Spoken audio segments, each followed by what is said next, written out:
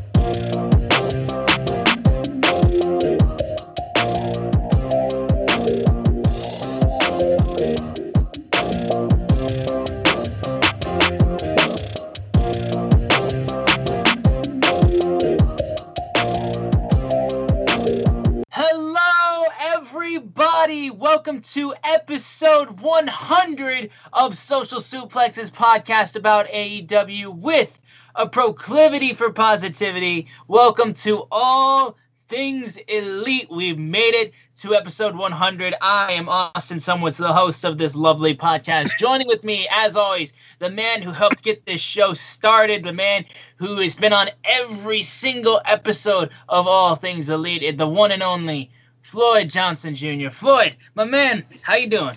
I am doing well. It is my honor and pleasure to do this show almost weekly. We've had to skip a few here and there. Very excited to be on the show and doing this. It's a great product. I mean, I used to do a podcast where we mostly talked about the other company, which they are the other company on this episode, until it's time to talk about them.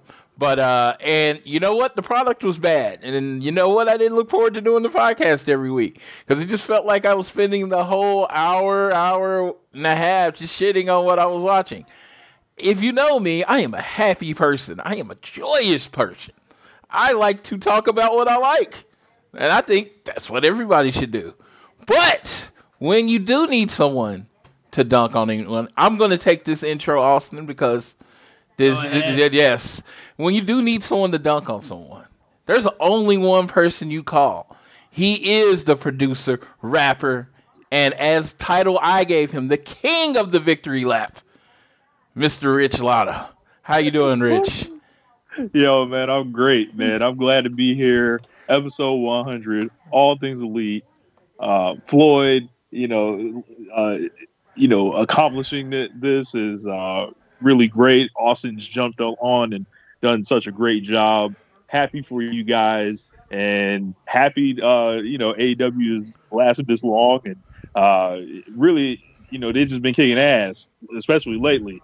The last AEW Dynamite might be like my favorite episode of Dynamite ever. Man, that's what all I've heard.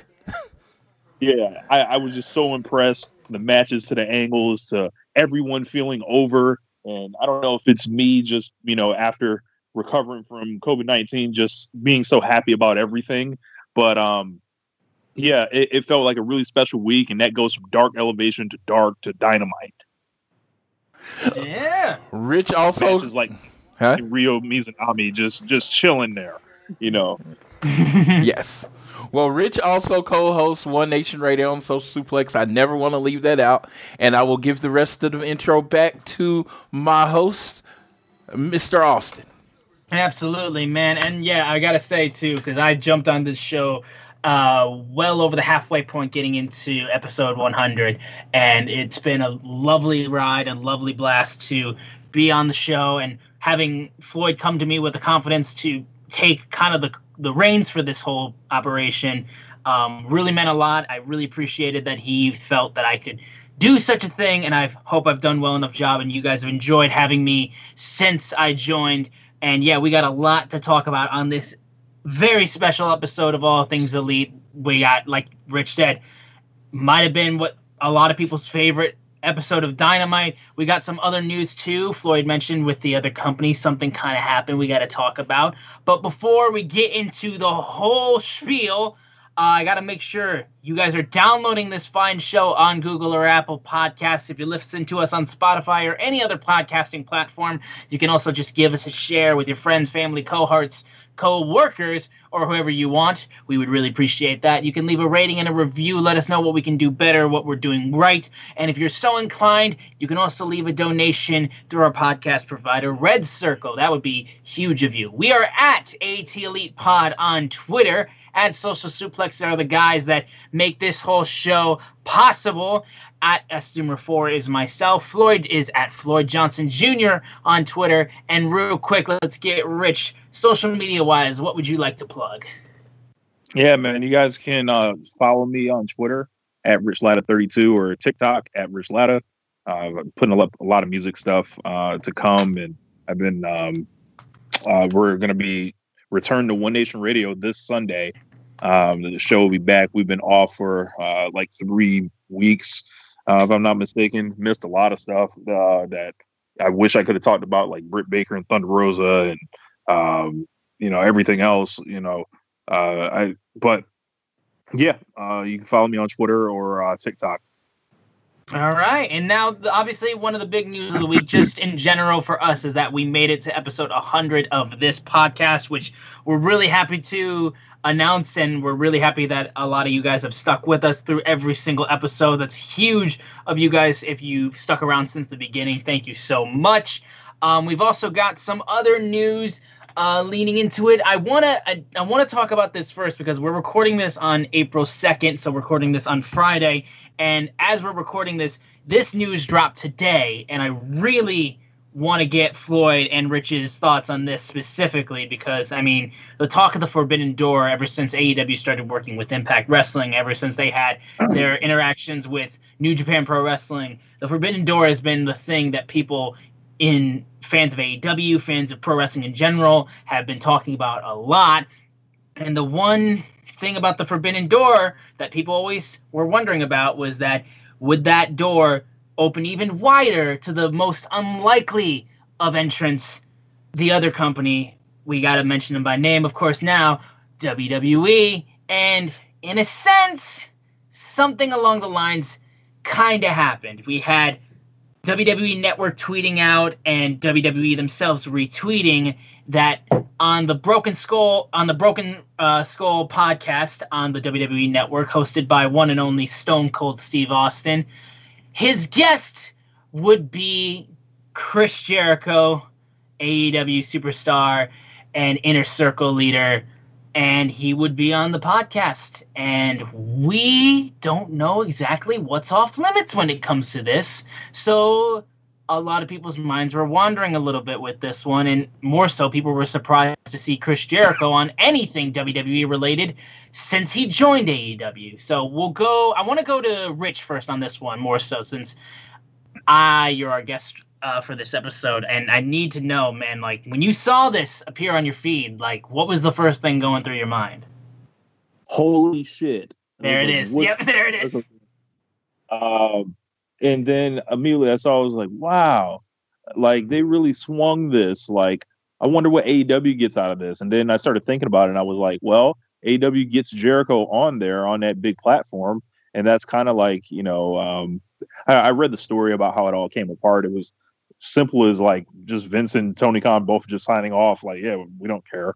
Go ahead. And I think it's a big move from all four parties, from Austin to Jericho to Vince McMahon to Tony Khan. And the reason Austin wants to do it is he wants to document Chris Jericho in real time right now.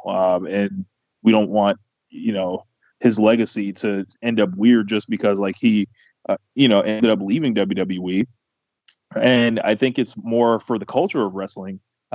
This is a great thing. And I think that, just like Jericho is going to protect himself, and the only question is WWE will have control over the editing.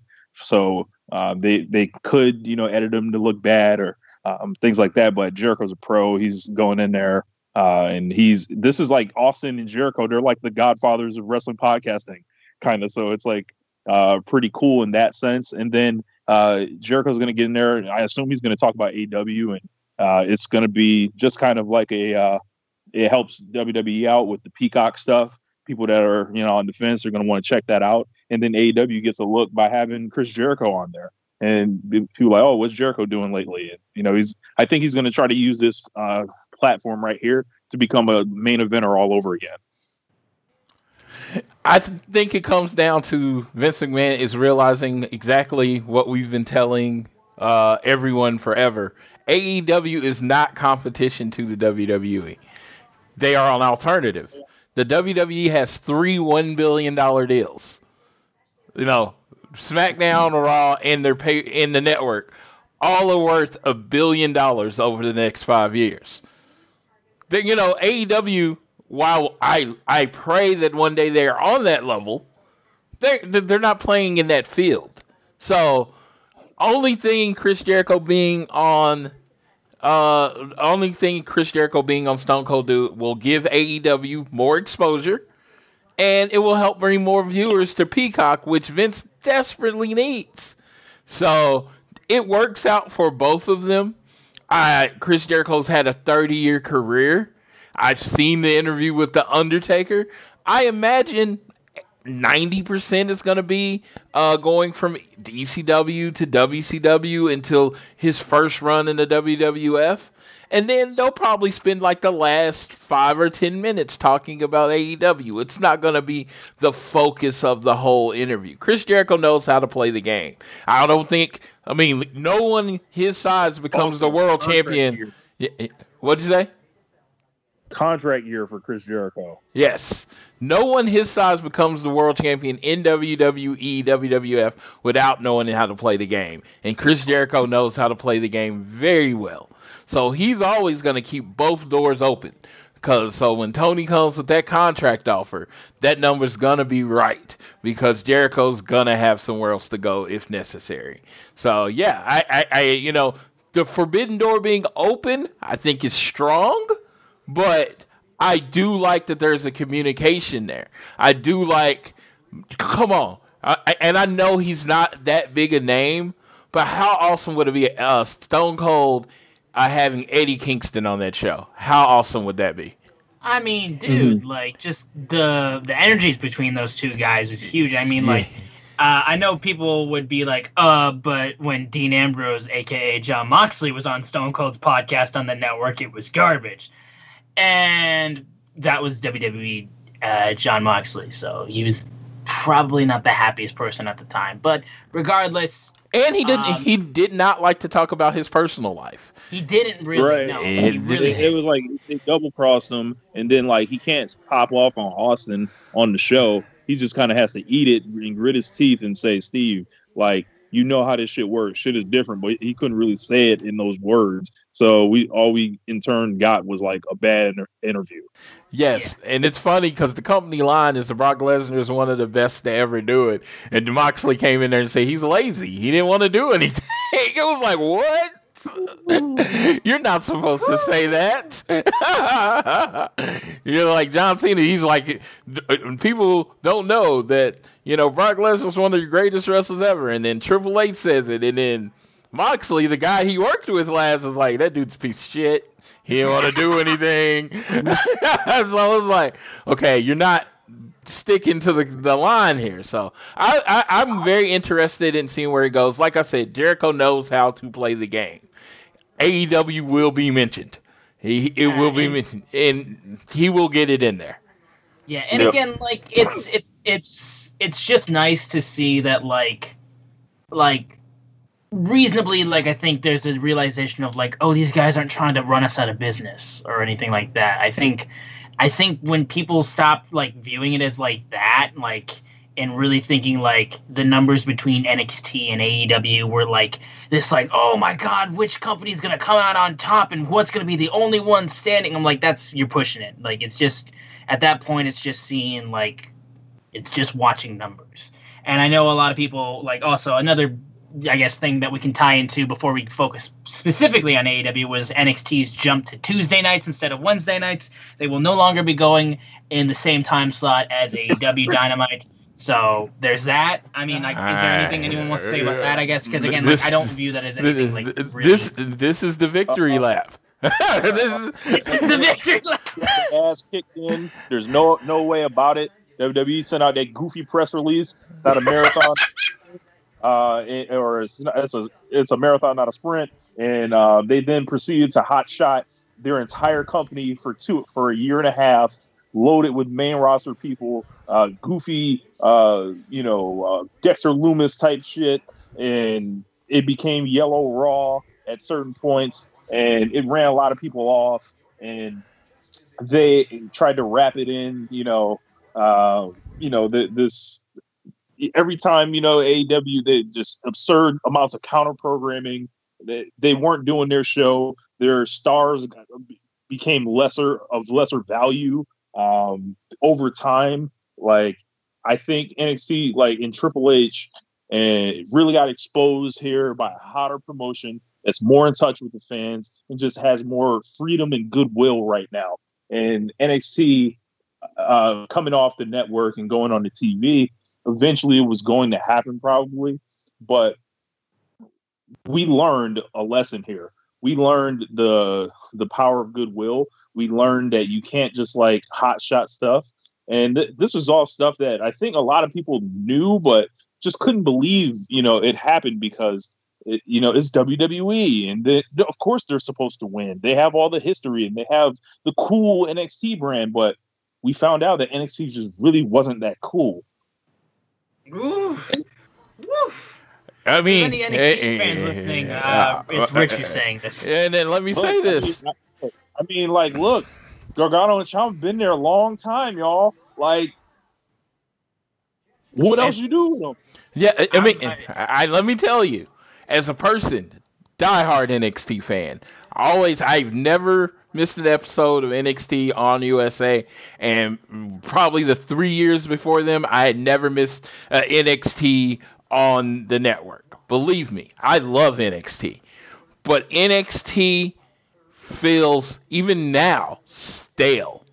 It's like TakeOver. When you look at the lineup, you look at an amazing lineup, but none of these people feel hot right now. And, they gave them Finn Balor to help spike the rating. They brought Charlotte on. They brought Sasha and Bayley on. They gave you Rhea Ripley on an episode of NXT, winning the title, and it spiked the rating. Don't get me wrong, but randomly unifying the titles out of nowhere. Yeah, getting both titles on the show. Again, they did everything they could, but you know what? The one thing they really didn't do is what they claim to do, and that's listen to the fans. Because exactly what AEW does is listen to the fans.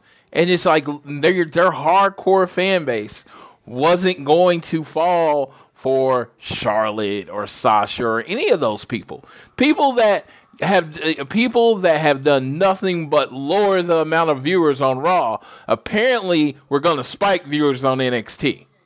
I don't know how that math works, but and also every main roster person they sent down had this weird edict that they couldn't be beat, so it would lead to like goofy finishes and DQs and cheating and just unclean matches, and that's not what people were looking for in NXT. Yeah, it was just NXT was supposed to be the third brand. And I've never seen a brand be treated by way less than a third brand. And it's like, for the most part, I couldn't care. But, you said they were going to be the third brand. When they came out, they won the Survivor Series. The NXT belt was defended at WrestleMania. NXT was on the same level as all the titles. And then that somehow changed, and NXT started not looking familiar anymore. It's like, I don't game recognize game. You looking real unfamiliar. I heard that from the Boondocks, and it was just like, yeah, and that's what happened with NXT. And my interest in the show in general, watching it every week, just like I normally was. Hasn't been solo in a very long time. I'm hoping the move till Tuesday, they can put the show on that they used to put on, where they built to takeovers, and, maybe, grab that heat back that they once had.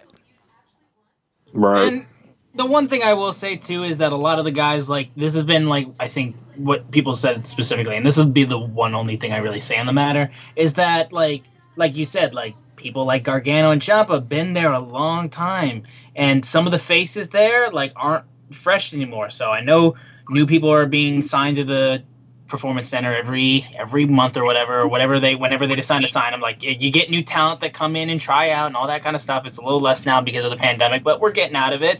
And that's another thing. The Performance Center has not yielded the results that AEW has. That's very true. That's very true. They've developed this class of people over the last year on Dark, and it's there's young prospects everywhere, like Lee Johnson. They're taking people like Ty Conti, who was just spinning her tires in NXT, not learning really anything, and having terrible matches with what was her name? Santana Garrett. And then she comes to AEW, she's on fire right now.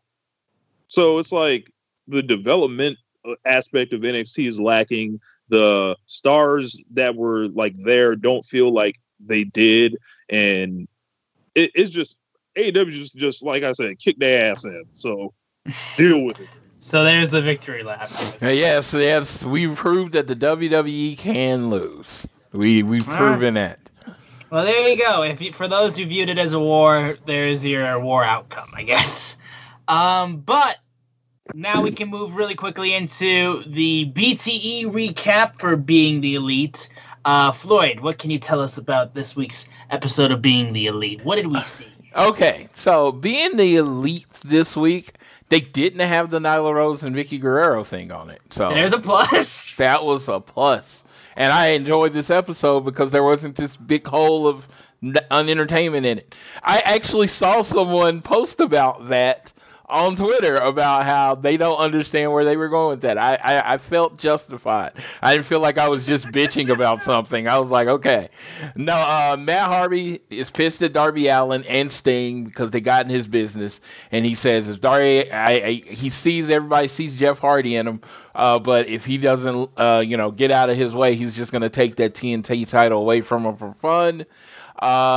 He's like, and he's telling Private Party, we got to work with Dark Order. Got to work with the Butcher and the Blade if we're going to get rid of the Dark Order. And he's like, how do you communicate with them? Well, apparently, Matt Hardy can flip into Broken Hardy anytime he needs to, Big Money Matt. So he did and communicated to him and got them along. And he's like, basically, I worked them. And he was like, well, I thought Broken Matt was dead. And he's like, no, I can do whatever I need to do to manipulate people into doing what I wanted to do. And he's like, well, you didn't do that with us. He's like, well, yeah, I did. I was your hero going up. You got worked. And he's like, he just told us we were some marks. Yeah, basically, that's exactly what he did. And that was kind of funny. He told them, because once you got him under contract, you can take off the mask. And he just said, yeah, you got worked. And I thought that was probably way funnier than a lot of people does, because that's pretty much, his whole Hardy thing has been like a Vince McMahon kind of shot, and that's how you hear is that when he's trying to sign you, it's like, we got all these plans, he gets you under contract, okay, we see nothing in you anymore. Go to catering, as they put it. Marco is having a discussion that all these people have first to do that. He said, I heard there was another announce table. And he's like, I think it's Spanish announce table. Maybe Spanish means second. And then he's like, I want to be the first person to go through the Spanish announce table. So in the back was Alex Abrahantes, and he's hearing him, and he runs and tells Dasha and the other guy, I have no idea what his name is, that, I think they realized that there's a second announce table. And so they all grab weapons. Dasha has a kendo stick. One guy has, I forgot what it was, like a chain or something.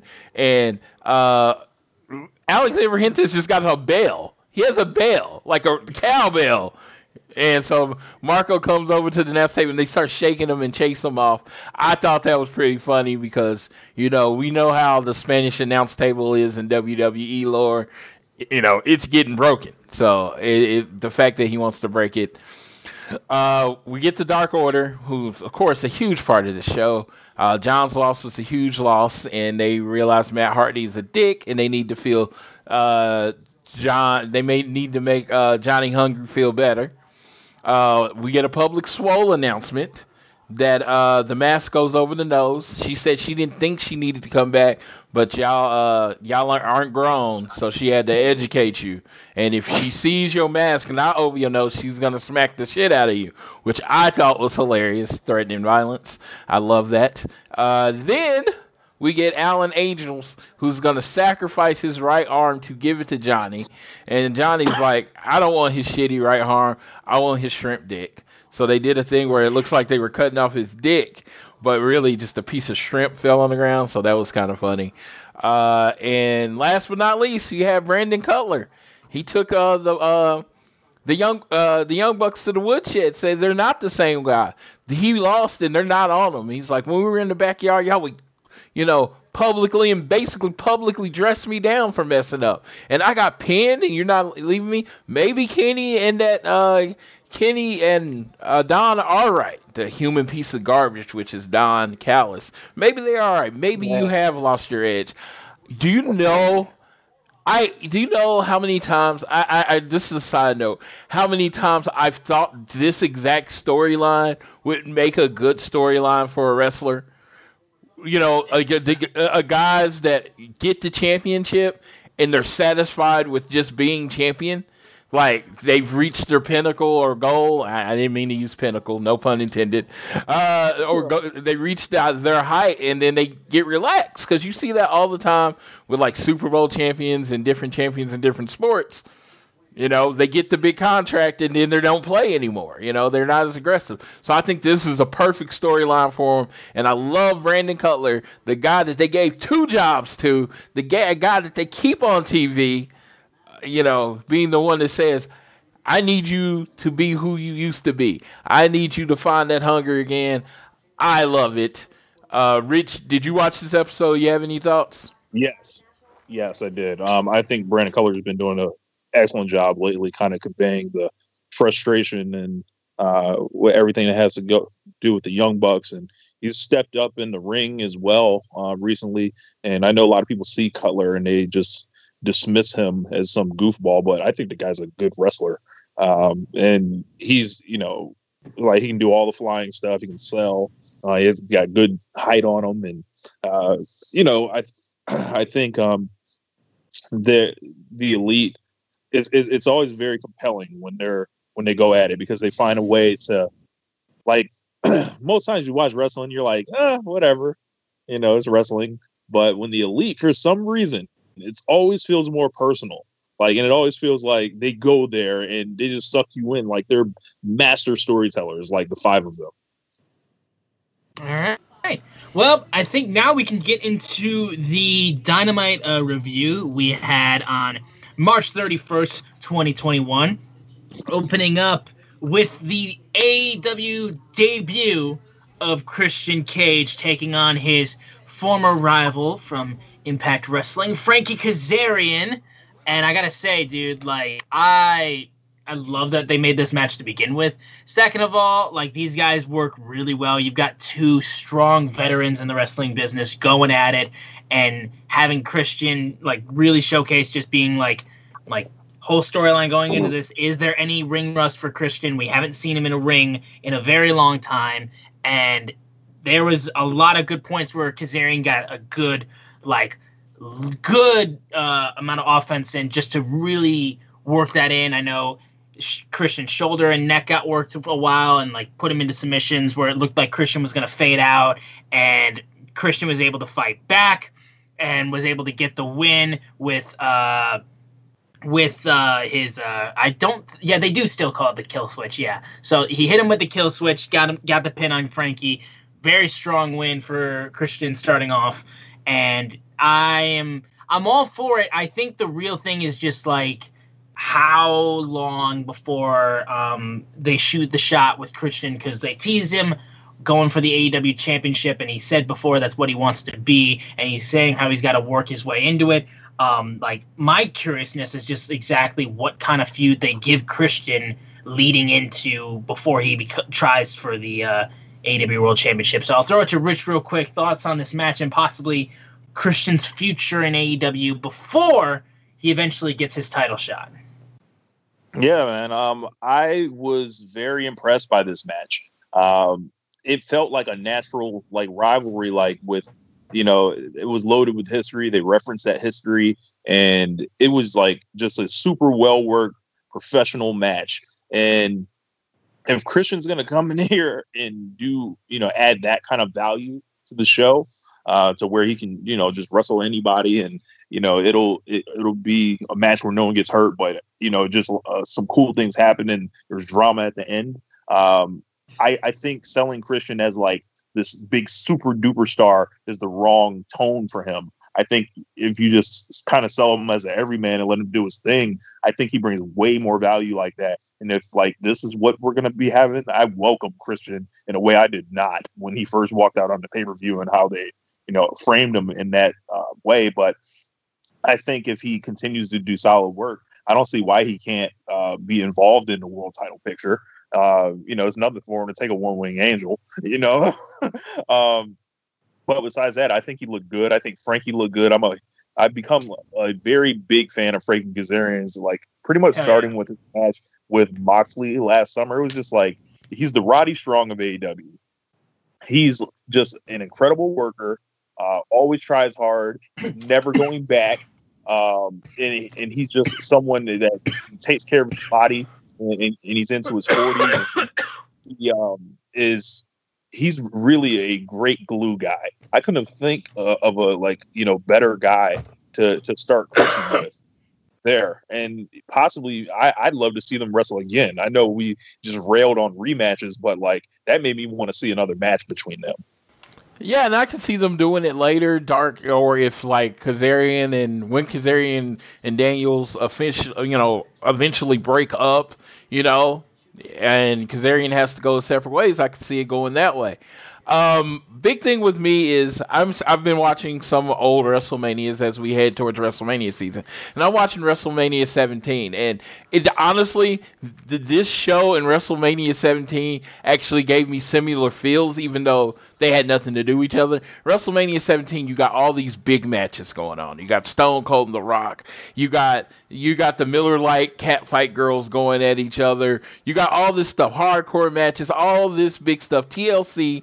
But in the middle of the show, and I don't know if you know where I'm going with this, Rich, you have Chris Benoit versus Kurt Angle. And you know what they do for 20 minutes?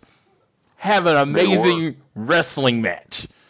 All this other shit's going on around it, but then they remind you that every week you tune into a wrestling show. And they were just as entertaining as anything else, but they just wrestled. I know this was the first match and not the middle of the show, but based on what happens in the rest of the show and how big everything was, it was the reminder at the very beginning that what you tune into every week at 8 o'clock Eastern on TNT is a wrestling show. This was a perfect wrestling match. I cannot speak higher of Frankie K. You'll just see me on Twitter and I'll just say, dude, if you need a great match, you need a match to keep everybody's attention and just be well worked, you call Frankie, you put him on. Anybody on the roster, he's going to figure it out. That's one of the biggest compliments I can give to anybody, because I don't ever remember a Frankie K match being boring. And that first match was great. It was exactly what it needed to be. Yeah, no, I appreciate the praise for Frankie too. Good, everything you said, I'm right there with you. He kills it every single time. I never have anything bad to say about him. But we'll go quickly into two little highlights of video packages and such before our next little segment.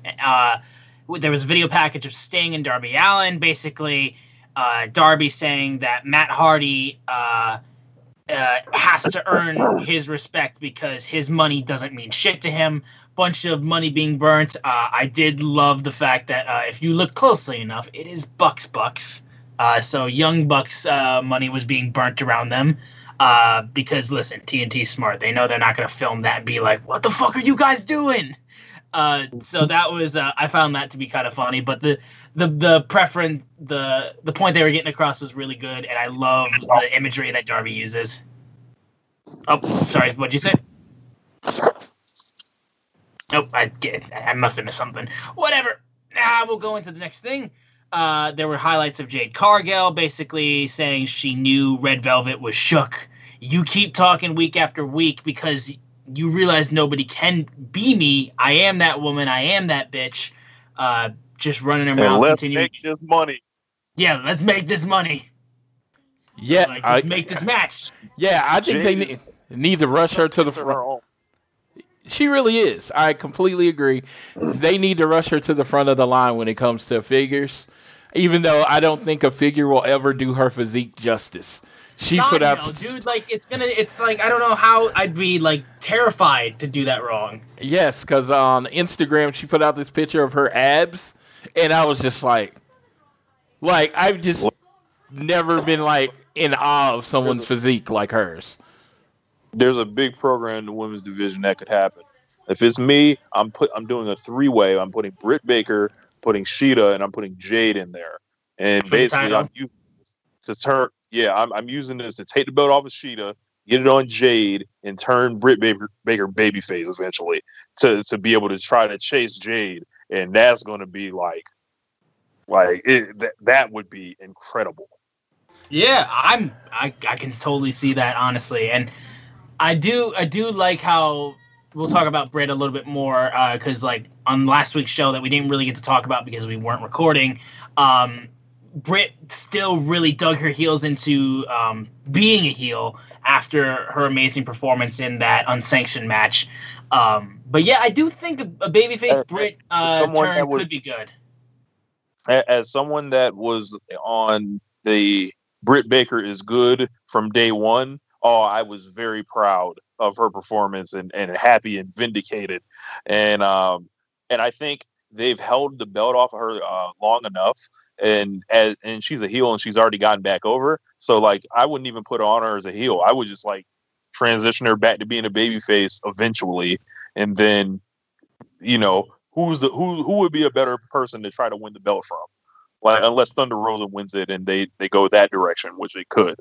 But yeah. I do definitely think that Britt could be that girl to give Jade her first loss though.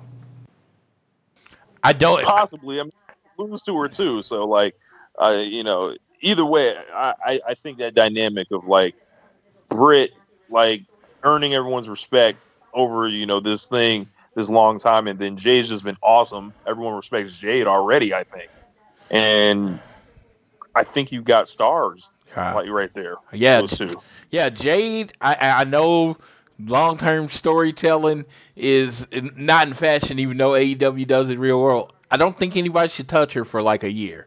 And I just think, and I don't know if that includes being the champion or not, but when whoever's going to be your next person, the next first of the women's division, that's who should pin Jade. Do not let it just happen in a random match. Jade has to be untouchable. She is Goldberg. She is Lady Goldberg. Let her run through people and let her do it fair. And, just beat up people. And she's the heel. She's a heel because she wins all the time. That's why she's a heel. All right. Now we have some Nightmare Family drama as we go into our next match, which is an exhibition match with special guest referee, the Enforcer, Arn Anderson. American Nightmare Cody Rhodes facing off against what he said from last week, his best friend, QT Marshall. Nightmare Family members, including members of the Nightmare Factory, surround the ring, and they shake hands before the match. And basically, last week, Cody said, I'll have this exhibition, but if I put you in the figure 4, if I get you in position to hit the crossroads, I'm not going to do it. And it's not to be disrespectful. I'm not going to hurt you.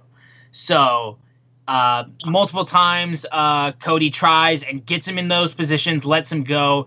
QT gets very mad about that and eventually slaps him and tries to work the shoulder, injury that Cody had. And after Cody ducked a crossbody from QT, he proceeds to he rolls out of the floor, QT, and then Dustin pats QT, and then QT pushes him.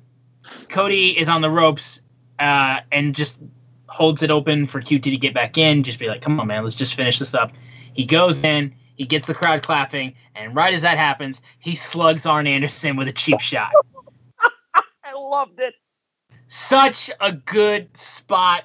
JR is like completely repulsed by this, and he just goes up to the top of the ramp, and he's like looking like, oh my God, what did I do? It's like he's like looking like he's shocked. But right as that happened, like all members of the Nightmare family got into the ring. But then Aaron Solo hits Billy Gunn with a steel chair as he's checking Arn Anderson. Then Anthony Ogogo starts fighting people, and Nick Camarado starts going. All these members of the Nightmare Factory all of a sudden just start beating the shit out of everybody else. And QT's just watching up on top of the ramp. And Tony had a great line here. QT has poisoned his students' minds. Love that line. And they just decimate Dustin, bust him open. They beat up Cody. And basically, they were going to just destroy his arm with steel chairs. Hooked his arm in there. And Red Velvet comes out telling him to stop.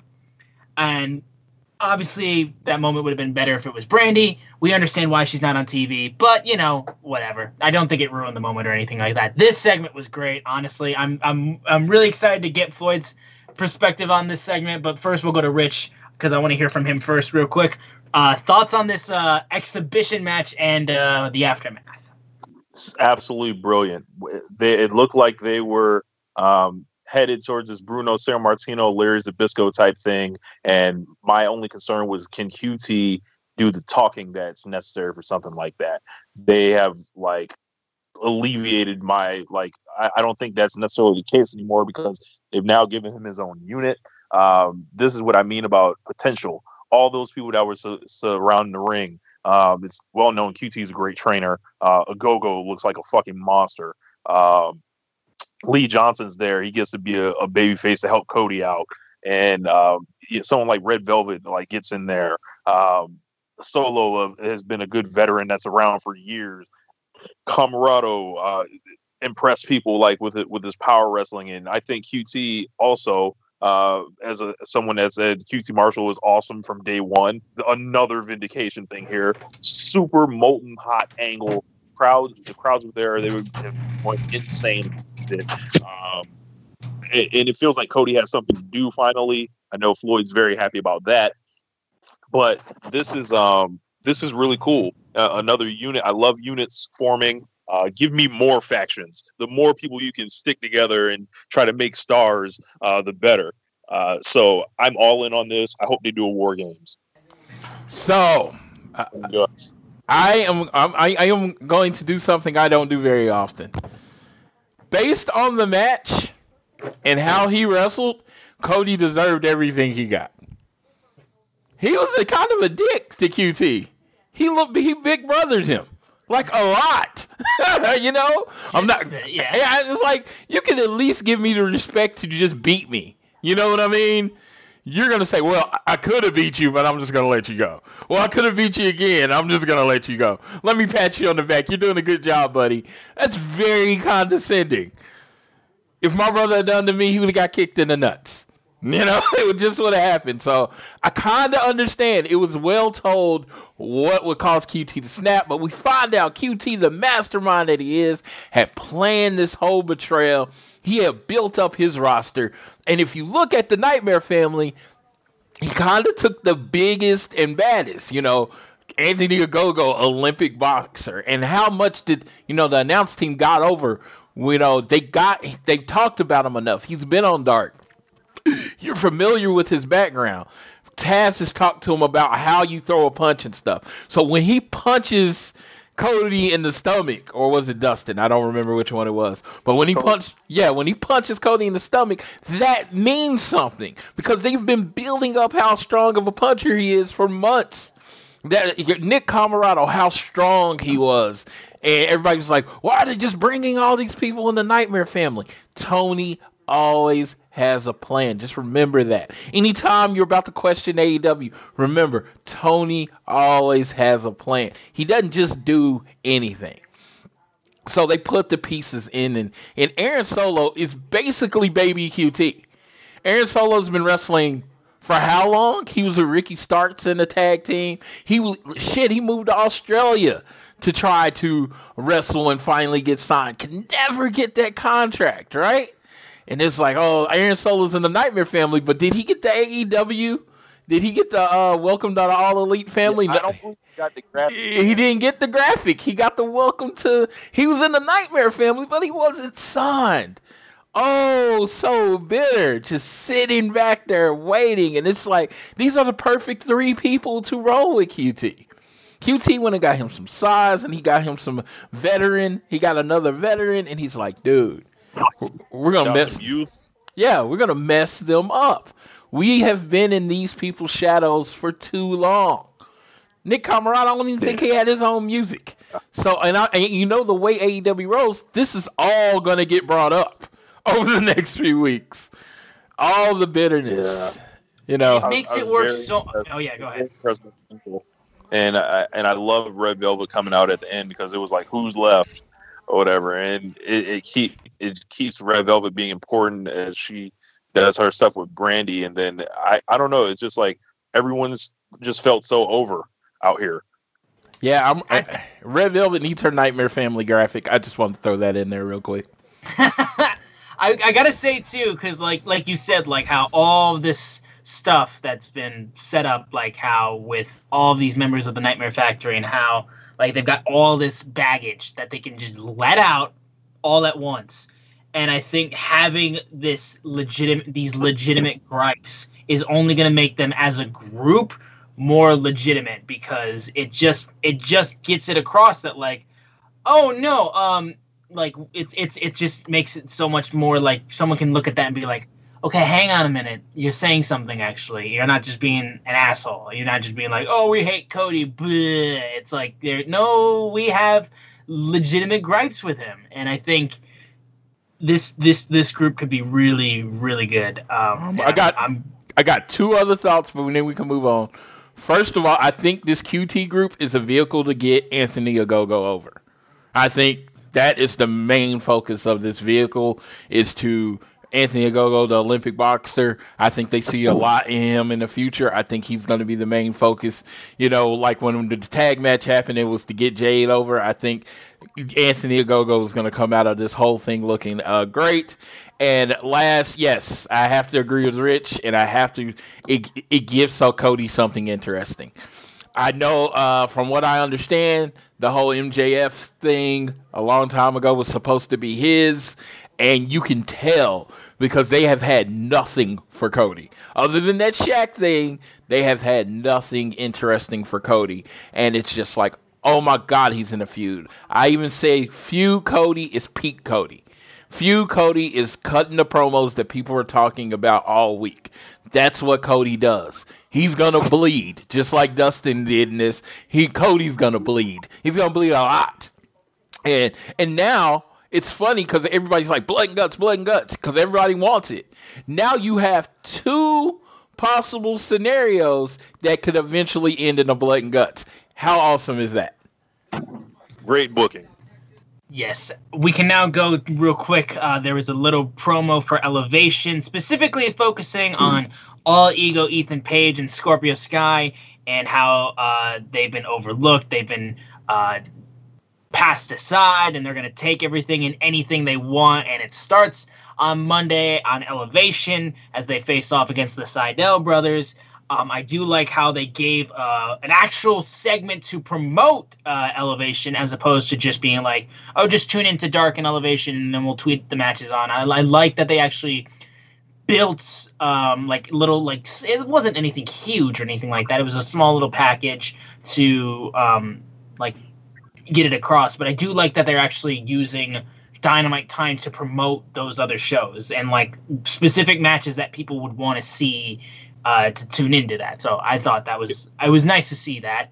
And then real quick after that too, Red Velvet was interviewed by Dasha and then got jumped by Jade again. Yeah, the Saito brothers are a nice little solid tag team underneath, and I'm interested in both Sky and Paige. They have similar gripes, and I'm a huge fan of them both.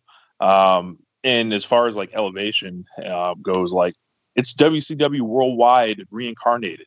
While I was sick, I found some YouTube channel where I was watching WCW Worldwide in these marathon blocks. It would be like a 3-hour taping or whatever, and then the YouTube video would be like an hour, like 2 hour, like a 2-hour video, and it'd be like 4 shows back to back, all types of weird little goofy matches that are cool. Like there was one match or one show, it was headlined Chris Jericho versus La Parka or whatever. Imagine the money that would have made in 2019.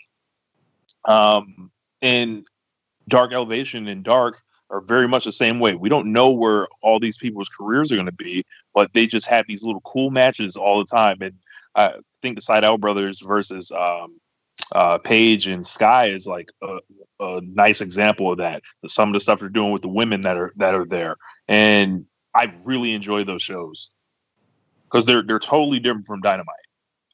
They absolutely are, and it's one of those things that if you're doing something else, it is great to have on, as a background.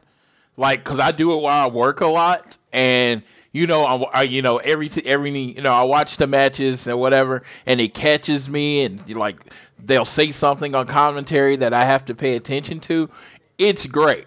It is not like these 3-hour block or 2-hour block that you have to block off and pay every attention to, because pretty much by the match you can kind of tell who's gonna win, but stories move. They're setting the building blocks for everything. Like this whole Nightmare Family feud, I could see a lot of it, a lot of the minor matches happening on Elevation and Dark, and that is what is needed there. Yeah, and I do. That's the biggest thing for me with Elevation is just like having story elements being pushed is definitely what I need for these side shows. It's just, I need it on Dark 2, and I want it on Dark 2, and I like when they have like these small little bits of like seeds they're planting. But I do like having Elevation having more of the like you're actually seeing development like in front of you on the show instead of just seeds being planted. But we'll get quickly into the next match, which was Jon Moxley versus Cesar Bononi. And I didn't really have much to expect for this match. I know I've been like slowly growing on Bononi, and I've been like enjoying a little bit more of what he's doing.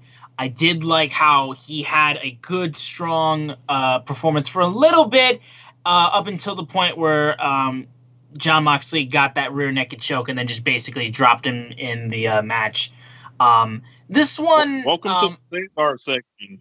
Yes. Oh yeah. Okay. You're the Cesar section. I love Cesar Bononi. All right. Well, I'm glad that AEW's seeing a lot in him and putting him against Jon Moxley in this match.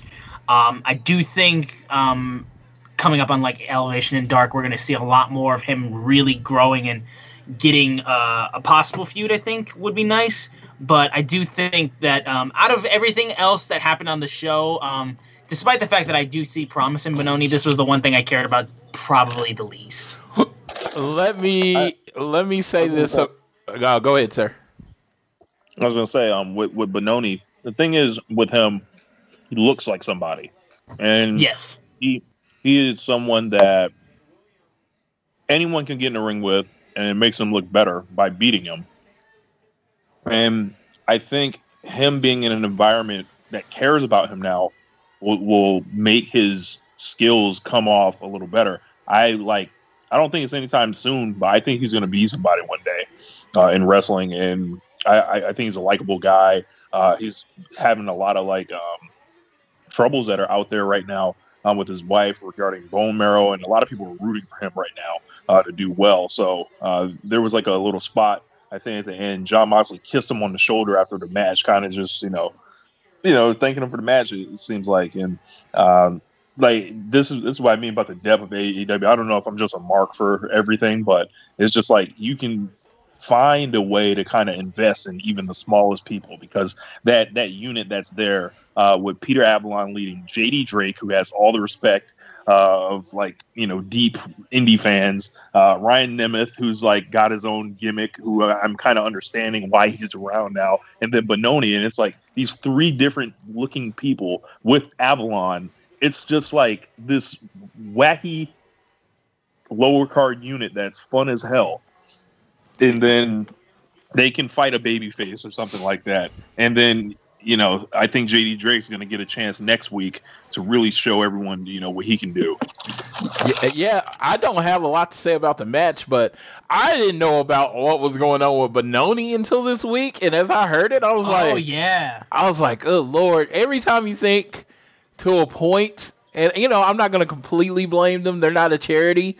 But every time you think WWE can't get more fucked up, you find out something new. It's like, yes. It's like, they dropped you in the middle of a pandemic and you didn't have a work visa anymore. Huh. And then they never gave your wife a visa. Oh, wow. Okay. Yeah.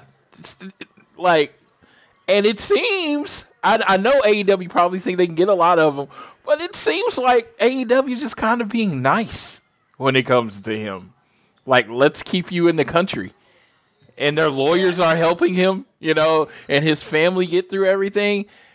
Got an interview with immigration. I was like I said, I'm very ancillary. I try not to get too far into wrestlers' lives other than what I see past me, scroll me on Twitter. But that was like an article I had to click on because I'm like, well, what? Oh, okay. All right. Well, okay. Cesar Bononi, he's my guy now. I'm rooting for him to succeed in life just based on what's happened to him. And he does have a look. The dude looks like $1 million. It's like one of those moments when he reminds me of one of those guys that'll wrestle for like 15 years and then he'll get it. Like Mark Henry was. Mark Henry always had the look, always had the size.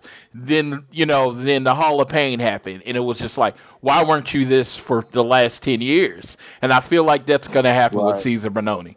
When he eventually gets it and they get his character, it's going to be like, why weren't you always this? Yeah, and isn't it crazy how if a company values their talent and actually gives a shit about their problems, that they might be more likely to resign and such. So it's crazy. But next is I gotta say, this is my favorite segment of the show. Oh my god. MJF had a gift for the Pinnacle to celebrate them and saying how oh, you guys are great. I'm so glad to have you guys in this new dominant faction. He got them their own personal stylist. They didn't really seem to pop for that, but he's like, okay, it's all good. This locker room's pretty shitty and everything, obviously. Yeah, it's like, so they decided, MJF decided, okay, I got us an interior decorator to spruce up this lounge area we stole from the Inner Circle. And he's like, oh man, look at it. We're also going to fix up this bathroom. They open the door, and then MJF and his crew are just standing there, just with the meanest face. He looks and then just shuts the door we got to go. Tries to go out the other door, and Hager's blocking it. And then finally the Inner Circle gets their hands on the Pinnacle, gets full payback, and every single member of the Pinnacle gets destroyed. It's like Sean Spears got slammed by Sammy through a door.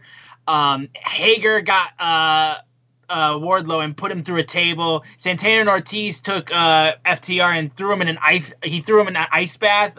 Cash went in, and then Dax got bloodied ridiculously to the point where he had stitches. And then MJF got a swirly from Jericho, and they finished it off by throwing him through that Pepsi refrigerator in the corner. And then just saying, this is our dressing room, bitch, and pouring a little bit of the bubbly on MJF's face, and then just taking their locker room back. I was losing my mind on this segment. This is so good.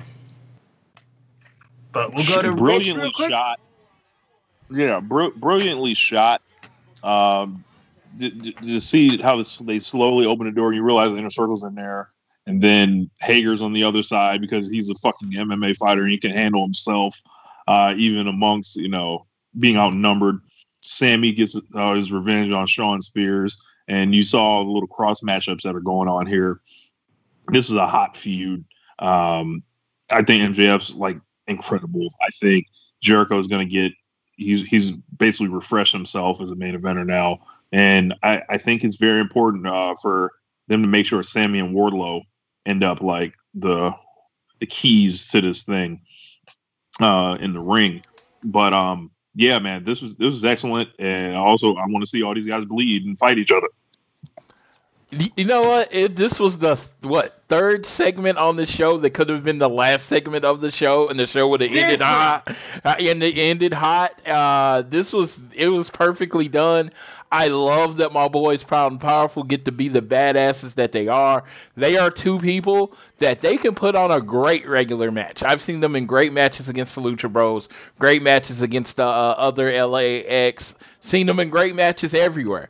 But when they go to that next level, when they go to their Kenny Omega level, if you want to say that about a team, it's when they're in street fights. Man, LAX, Proud and Powerful, whatever you want to call them, might be the kings of the street fight. There's another tag team that we'll talk about later that is also excels in street fights. Like, no rules. Yes. They are really good because they fight. And Jake Hager... Oh my God! I when WWE signed him and they signed him out of, they were like, man, you're going to be the next face of the company or whatever. But AEW has found his perfect role. He is just a badass. He's like, he doesn't talk much. He doesn't do that. He has great comedic timing. But when you open the door and you see Jake Hager looking in there, something's about to go down. This is not going to be, oh, I'm here to intimidate you. A fight's about to happen that big dude's right there. There's like, I always say there's like Billy Gunn, 6'5", and then there's Jake Hager, 6'5". They make 6'5" look like it's 6'10", and he just did that, especially just like that. He was the whole doorway. There was nothing behind him. You couldn't see anything behind him, and it was like MJF, that perfect look on his face, like he knew he done. He's like, nope. Yep, this is about to happen. That's what happens when Jake Hager comes, and I love it. And this is why I say to people, like, I genuinely think MJF is one of the best heels in pro wrestling. The amount of punishment he took and the amount of joy I felt in my soul just seeing it. Like, he's that kind of guy where when you see him just get embarrassed, the shit kicked out of him, like, after all of the talking he does, he just builds it up to this point where it's like you hate him so much that when he gets his comeuppance, it's so gratifying. It's not like a kind of thing where you have a heel and he just talks and talks and talks. There's no point. Like, the one person I would always compare it to in terms of heel personas is like a Stephanie McMahon. For the longest time, she never got her comeuppance, and it was irritating to always see her on television and then never see anything bad happen to her. When she did eventually get it, like with Vicky Guerrero, and then when she would lose at WrestleMania where she got speared, like, that was great. But, like, there was just a point where it would never end. MJF is that character where it's like when he finally gets on your last nerve, that's when he gets the shit kicked out of him and you are so overwhelmed with happiness. So I can't say enough good about this segment. We'll quickly move also into what we had next, which was a Young Bucks interview, which was quickly interrupted by Don Callis. Now, last week, Kenny Omega officially said we're done to the Young Bucks after giving them one more chance to throw up the Too Sweet, complaining about how you guys replaced me with Brandon Cutler, of all people. And Don Callis was just saying, you guys have turned on your best friend. Kenny didn't choose AEW. He didn't choose to, like, stay in New Japan. He chose to stay with you guys, not go off to greener pastures, not do all this kind of stuff. And you guys have turned your backs on him, basically focusing the heat on Matt, too, being like, you're just not giving me anything, are you? Are you dead inside? And then slaps him across the face and gets so mad, Matt grabs Don Callis by the collar and then just doesn't do anything, lets him go, and then just Don's like, is there anything inside of you at all? You make me sick. Just digging it and digging it and digging it and continuing to just get that heat, and he walks away. And we moved into, real quick, the trios match. Oh, go ahead. Callis was one of the best heels in the business. He's up there too. Yeah, I was gonna say. I wanted to say also what you guys thought about this promo for sure. Like he's disgusting. He's evil. He's diabolical. He's power hungry. Like he's just like vermin. Like no redeeming qualities, except like he's hilarious at the same time. I mean, he's Paul Heyman in a completely different way. Like, they do the same things, but they do it in completely different ways, and it's just as satisfying. It's like what Kenny Omega brings to the ring when he wrestles, Don Callis brings to the mic. It's just, you can't touch it. It's always special. You always remember it, and you always hate him for it. Absolutely, yeah. After this was the trios match between Kenny Omega and the Good Brothers versus the Lucha Bros and Laredo Kid. What you get when you get the Lucha Brothers and Laredo Kid in the ring is a lot of high spots. I especially loved when there was a point where I believe it was either Carl Anderson or Kenny, and they were on the apron. And Phoenix runs just straight across the ropes, kicks him, and then just jumps off screen. And like they just went all over the place. There was a lot of great spots too. Anderson, again, I will say, besides Arn Anderson, obviously he has one of the best spine busters in the game right now.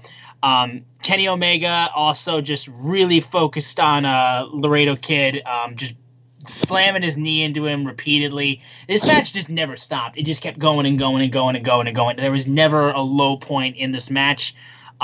Nailed the One-Winged Angel on Laredo Kid for the victory. Don Callis just comes down to the ring as the team celebrated. Then Moxley comes out, just starts staring, and I thought he was going to pull Eddie Kingston, be like, 1, 2, 3, fuck it, and then just go in the ring. But then the Young Bucks join Jon Moxley, and then they jump into the ring, and then immediately Omega and the Good Brothers jump out. And this would lead into what they would announce later in the show, that we would be getting a trios match between Kenny and the Good Brothers versus Jon Moxley and the Young Bucks next week on Dynamite. So there was so much in this match just in general. It was, like I said, high spot after high spot after high spot. But I want to go to Rich for this match. Thoughts on this match and what we're getting next week as well? I love when Kenny Omega wrestles the Luchadors because he wants to wrestle fast. They wrestle fast. He can sell for them. He's bigger than them at the same time. It's just a match made in heaven.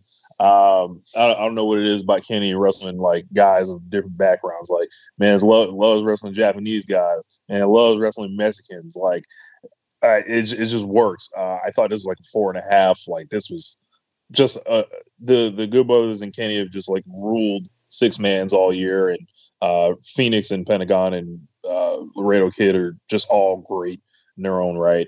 As far as the after the match stuff, I think this is very interesting. They're setting up the Bucks and Moxley. This could be the Bucks trying to prove their love back to Kenny. It could be, it is a weird pairing, but something I think people want to see ever since that first time on BTE where they were trying to get him to do the Shield Fist and Moxley just kind of looked at them, which is fucking hilarious. But I think we're going to find something out. And I'm interested because it seems like Kenny is interested in feuding with the Young Bucks. So, like, who's his real opponent here? Like, is he going to end up wrestling Nick, or is he going to end up wrestling Matt for the title at some point? That's kind of what I want to see coming out of this. I'm kind of done with Moxley and Kenny, personally. Absolutely. God, I wish Kenny Omega would move on to somebody else. I love Moxley, but they got to find something else for him to do, because unless this feels very WWE, as in how this has went on too long. They were feuding in December, and it's April now. they need to separate. Something needs to separate them. And it's like, well, are you going to put the belt back on Mox? No. Okay. So what are we doing here? Exactly. It's too long. Kenny Omega, the dude's too entertaining as a wrestler. Like he's got another career right now. Yeah. Yeah. He's too entertaining. He can put on a great match with anybody. He should just be putting on great matches right now as the world champion. People pushing him to it. Have him go against Jungle Boy and have Jungle Boy push him to the limit or whatever. But, he could be making stars right now, and he's just kind of just dicking around with Moxley.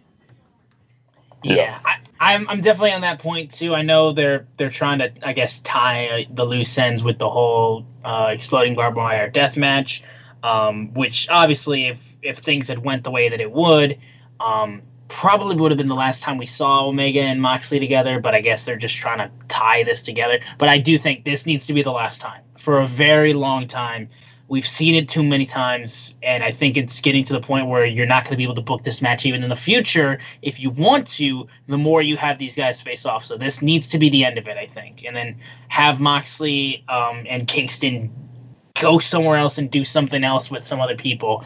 Or you could easily just take Moxley off a little bit if, depending on how far along Renee is with her pregnancy, and then just take him off for a little bit. I don't think that would be necessarily a bad thing. I think the ring exploding was supposed to be his write-off, and I think they're confused on what to do. So maybe they end up writing him off this week. But it's like they could have wrote him off screen and be like, oh, he got jumped off screen if they really wanted to. So I just think, you do need to get rid of him for a while.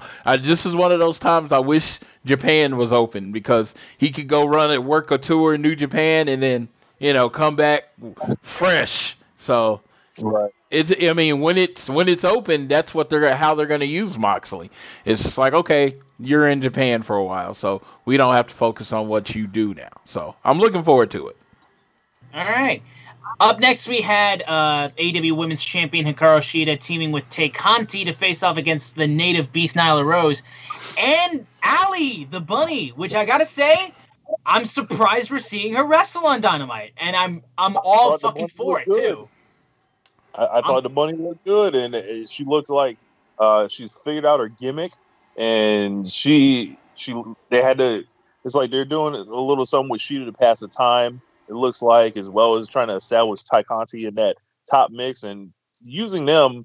You like the Nyla Rose and someone like the bunny. It's like you don't really like the bunny's like it's not gonna launch you anywhere. I don't think by beating her. However, she is a solid, she's over. So I think it's a nice little 2 or 3 week program they got going on with her and Tay Conti.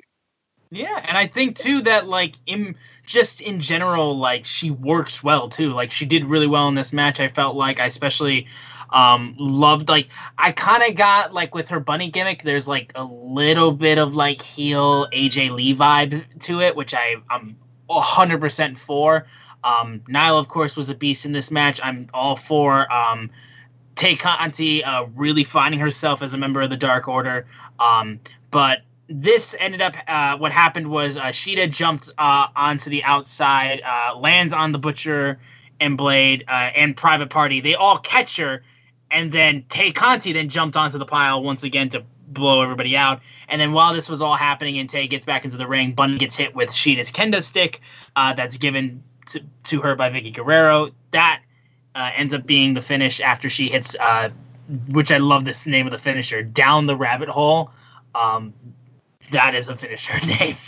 But she gets the finisher, and she pins Tay Conti for the victory, which I think is a really...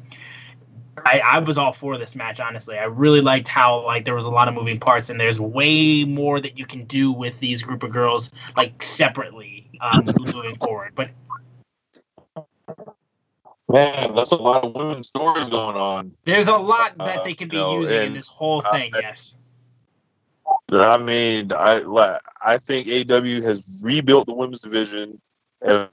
a just awe-inspiring way when you talk about putting the infrastructure in place, putting training in place, writing good stuff for people to allow them to take advantage of these situations, like from the Jade and Velvet Men and the Shaq stuff, Thunder Rosa and Britt Baker, the return of, we're going to get to it later, Chris Statlander to pick it up. You got your second stringers, your Joshi stuff. You got just depth everywhere out of nowhere. And honestly, I will take them any day to head up my promotion. Like, I think the women's division's awesome in AEW, especially this year. Okay. With Deeb and Riho and Rosa and Britt, Nyla, Ty Conti. You just go down the list. All the grifters gonna have to shut up. Stop the cap. Whatever you're doing. We know what you're doing. We called you out on Twitter, scrubs. Like, this is the AEW women's division is bad is no longer a respectable take. It's no longer something that someone that knows what they're talking about would say. So beware, they're out there. So that thing Floyd's been saying for months, that it takes a while to build a women's division, and there was no Chris Jericho in the women's division, and it's going to take a while to get them familiar with the fans and for people to get behind each wrestler. Mm-hmm. That seems like that's turning out right. Yeah. So I really think it is. It seems like, just putting people in a whole bunch of uncomfortable situations that they're not ready for wasn't a great idea. I'm glad AEW shut their ears to those that don't need to be listened to regarding this stuff, and they slowly put the plan in place. And like your boy Cody says, they did the work. When they were ready, they got the spot. They weren't ready 6 months ago. They weren't. They might have had one or two people ready. 6 months later, man, they got a roster. They got about 8 people that you can put on TV in any spot and they entertain. That's what time happens. They out there and they're working with Dustin and they're working with Kenny and they're working in the ring with the coaches and they're getting this shit down. Dude. And people were interested in them, I would say. Yes. Serena Deeb was a coach in the WWE. This is what she does. This is what she does. Right. I was like, when they signed her and they was like, oh, why did you sign her? I was like, man, they're raising the bar of what good work is going to be. And then you're going to see the other wrestlers step up to that bar. And that's what they've done. Just keep Abaddon away from me, and I'm okay. Abaddon does not bother me at all. The character does not bother me. I think she is a dark elevation person. She wins, and you build her up to lose the match. I'd have no problem with that. Like I said, the whole gimmick might not be everybody's thing, which it isn't. It isn't everybody's thing, but for what she is, I would never make her my world champion, but I would always make her a threat to be a world champion. And she has a role. And then you got who's had a belt longer than anybody in the promotion. Exactly. So when she loses, whenever that is going to be a big loss that matters. All right. Main event time. Arcade Anarchy. It's Chuck Taylor and Orange Cassidy versus Superbad Kip Sabian and Miro. There was so much to this. And I think this is what Floyd was talking about with teams that can do street fights very well. You had all the arcade cabinets surrounding the ring, including just Mortal Kombat, Killer Instinct, all these kind of games. And Miro and Chuck Taylor, there was a point where they were just going, Miro was just beating the shit out of him, and then they just proceeded to they laid a whole bunch of like the ring barricades and just like anything that they could possibly throw onto Miro, they did just to cover him up. We also had the return of Chris Statlander, which I genuinely popped really hard for. She's been out with injury for a very long time. She appears in the claw machine after Penelope Ford proceeds to beat up Orange Cassidy and kick him with a low blow. She's about to whip her with her belt, and then that's when Chris Statlander pops out and then just proceeds to slam the crane machine little like plexiglass or whatever that's in the middle, and then just goes right into the face of Penelope Ford. And then after Miro is proceeding to just beat up on Orange Cassidy and Chuck Taylor, all of a sudden Sue pulls up, and Trent is also back. The best friends fully united. There's just a point where Miro's just getting bounced around in between all the members of the best friends, and it's so good. And then eventually the finish came when Chuck Taylor takes Kip Sabian and slams him through the stage and gets the pin. It was so good. I loved this so much. And then Chris Statlander too was also proceeded to. I think her and Penelope Ford are who went through the air hockey table that was outside the ring. It was a Michinoku driver through the air. Driver, yeah. Brutal. Yeah. Yeah, man. Like I was like dreading like this feud has been no secret. Has been very underwhelming and like very long in the tooth. But when they came out to the ring, I found myself saying, "Oh shit, I'm excited for this match," because Miro looked like he was like dead serious that night. Orange Cassidy looks like his swag was way up. I forgot Chuck Taylor was a plunder god. And Kip was willing to wear it. So we got unexpectedly great match with two great returns. Trent feeling like a huge star. With the music with Orange Cassidy that they changed to the Pixies, "Where's My Mind" song. That was so fucking I love it. perfect, dude. I love that. Like it was beautiful. Like to watch like them celebrating at the end, and it was like, yo, this feels so right. It felt like the Best Friends act clicked for me or whatever in a way it had before, and like music brought it all together. And I commend Tony Khan for figuring something out with Orange Cassidy like that, because I'm someone that had never even heard the song of the band, anything. I watched a music video for the song and I thought about Orange Cassidy and I was like, oh, I get it. And it's like, I thought this was an incredible match. And, the Best Friends don't fuck around in street fights, apparently. Like, that's their shit. 5-star street fights, dude. Every time. You just need a random plunder hardcore match. You put the Best Friends in, and they are just so good at it. It's like I personally, I've not really high on any of them. Orange Cassidy exists. Chuck Taylor and Trent exist. I don't hate them. I love Chris Statlander. Big Stat fan. Don't get me wrong. Yeah, but the other three, I'm like, they're there. They serve their purpose. But when they get in the plunder match, oh dude, I'm focused on the TV because they're going to grab my attention. Yeah, I think this was a masterpiece, honestly, and it's just another cool match AEW has in their back pocket, and just being in touch with the youth. For a second, Rich, you said being in touch with the youth. What? Yes, that's what I said. Okay, they're just in touch with the youth.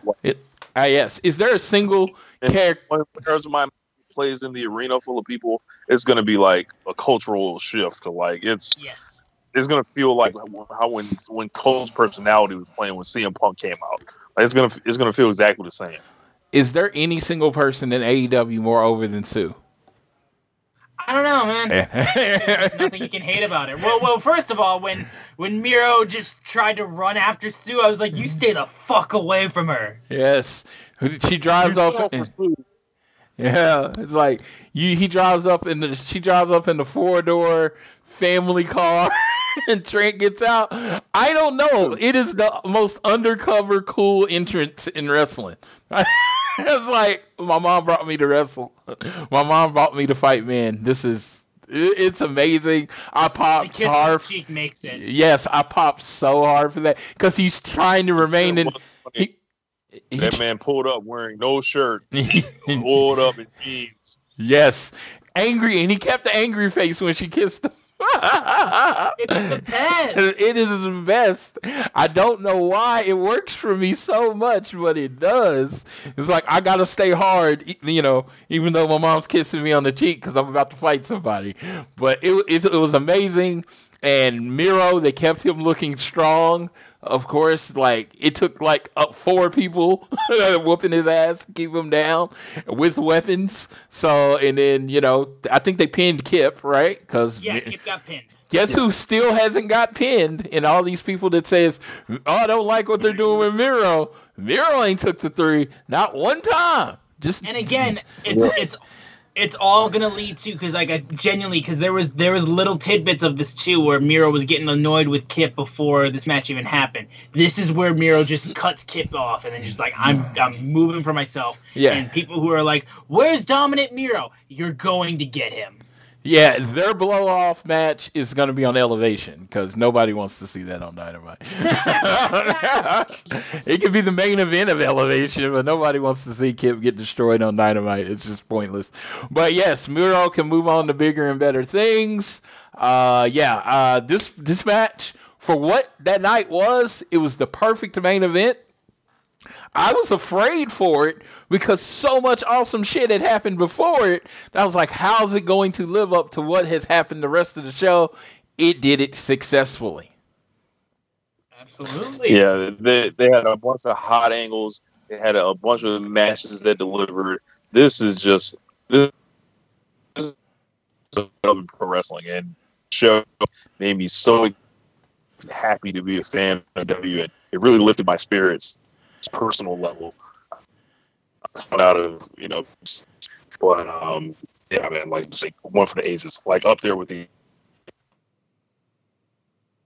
All right, we had a little bit of cutting out issues, but I think people got most of what you said of how this really, after everything you've been going through, you just got over COVID-19 and everything. I think people really are seeing how much this episode meant to you, and I want to make sure that got across, despite the little glitches and stuff like that. Yeah. But. Yeah, it was what I needed. Dynamite. I feel like it was what I needed during the week. Also, it was like a shot of adrenaline. And it's just as I look forward to what's going on or what's coming up, it was exactly what I needed. I get to go next week. I get to go see Rich and all the people in Tampa. And I am, and as of Wednesday, that was 14 days since Friday night, about 9:30. Okay. Since there's been 2 weeks since I've got my shots. I don't know if I'm going to be in town, Floyd. You know my birthday's next Friday, right? No, I did not. The wife has something planned.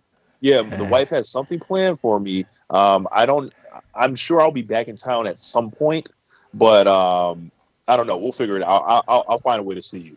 Okay, so your birthday is when I come in. Oh, that's cool. Yeah, I'm going to For the Culture. I'm only going to one show right now. I'm going to For the Culture, the Thursday night midnight show. So I'm going to do that. But we can probably talk off air. Yeah, we'll figure it out. But yeah, we'll really quickly get into the previews that we have going for next week. Real quick, in terms of Dark Elevation, the big matches that were announced was the Scorpio Sky and Ethan Page match versus the Seidel's, and also Matt Hardy will be taking on 10 of the Dark Order. As AEW Dynamite for next week stands, we have the trios match between Kenny Omega and the Good Brothers versus Jon Moxley and the Young Bucks. The Inner Circle fully returns on Dynamite and has some stuff to say. Darby Allin will be taking on JD Drake in singles competition. The Bunny versus Tay Conti in singles match. And Jurassic Express will be getting a match against Bear Country. Yes, I'm looking forward to Tay Conti's match, of course. Darby Allin versus JD Drake. I think that's going to be like the standard Darby Allin gets his ass beat match. But Kenny Omega and the ball match. Yeah, Kenny Omega and the Good Brothers have a busy week next week, because I did not say this. If you tune into Impact, if you wait until Kenny Omega's going to wrestle to tune into Impact, next week is the week on, I think they're still on Tuesday next week, right? I think it's a Thursday they're going to be wrestling. Okay, Thursday. It'll be Kenny Omega and the Good Brothers versus Rich Swann, Willie Mack, and Eddie Edwards in a 6-man tag. So Kenny Omega and the Good Brothers would be busy. But yeah, it looks like it's just you're gonna probably hear something from Dustin and Cody next week, or maybe they play it off for another week. But I am looking forward to the Jurassic Express in Bear Country. Did you see on the graphic they made it against like Kong versus Godzilla? Yes, because they were promoting that, which I thought was very funny. Yeah, it's like a sponsored match. Bear Country had a really good feature on Dark Elevation this week. And this is more what I mean about depth, like Bear Country. Like, they're just hanging out there. And AEW, like, brings those guys in, and then they look like there's someone now. This should be a really good match. They say the Nightmare Factory is supposed to be the feeder for AEW, but it looks like Creative Pro got that. What is that? MJF stats. They got a little work. They've got the Rhodes Wrestling Academy. They got the Nightmare Family place. They've got Creative Pro that has seemingly stocked AEW with young prospects. So, and when the Indies open up, I'm sure they'll have PWG with Excalibur. Yeah. It's just a lot of talent coming from a lot of different places, and it's a young talent, and you know what? AEW's gonna give them a chance to show what they got, and if you're good, they're gonna push the shit out of you. So I'm looking forward to that, and looking forward to the show going forward. All right. Well, I think that Bill Collier too. Keep your eyes on him, because they had him wrestle Mox, and then they've got him in there with Hangman. So those are usually dead giveaways that they're very interested in somebody. Oh yeah, I can see that for sure. But that, I think, will wrap up episode 100 of All Things Elite. First off, Rich Latta, the king of the Victory Lap, thank you so much for joining us and being our special guest for this special episode. I love this show. I'm happy anytime you guys call me to join, and I love AEW, and I am happy for you guys to get to your 100th show. I remember my 100th show many years ago. But yeah, man, just keep doing y'all thing, keep killing it, and keep spitting the real. Yes. Absolutely. And remember, he is the co-host of One Nation Radio on Social Suplex. Where can people find that show, and also you on social media real quick? Yeah, you can just follow at One Nation Radio. You can follow James at JamesBoy87. You like Joshi stuff, he's like can usually navigate you guys on that stuff. And then, me at RichLatta32. Type me in on YouTube as well. Subscribe to my music channel. Absolutely. And the man's on TikTok now, so do that. Yep.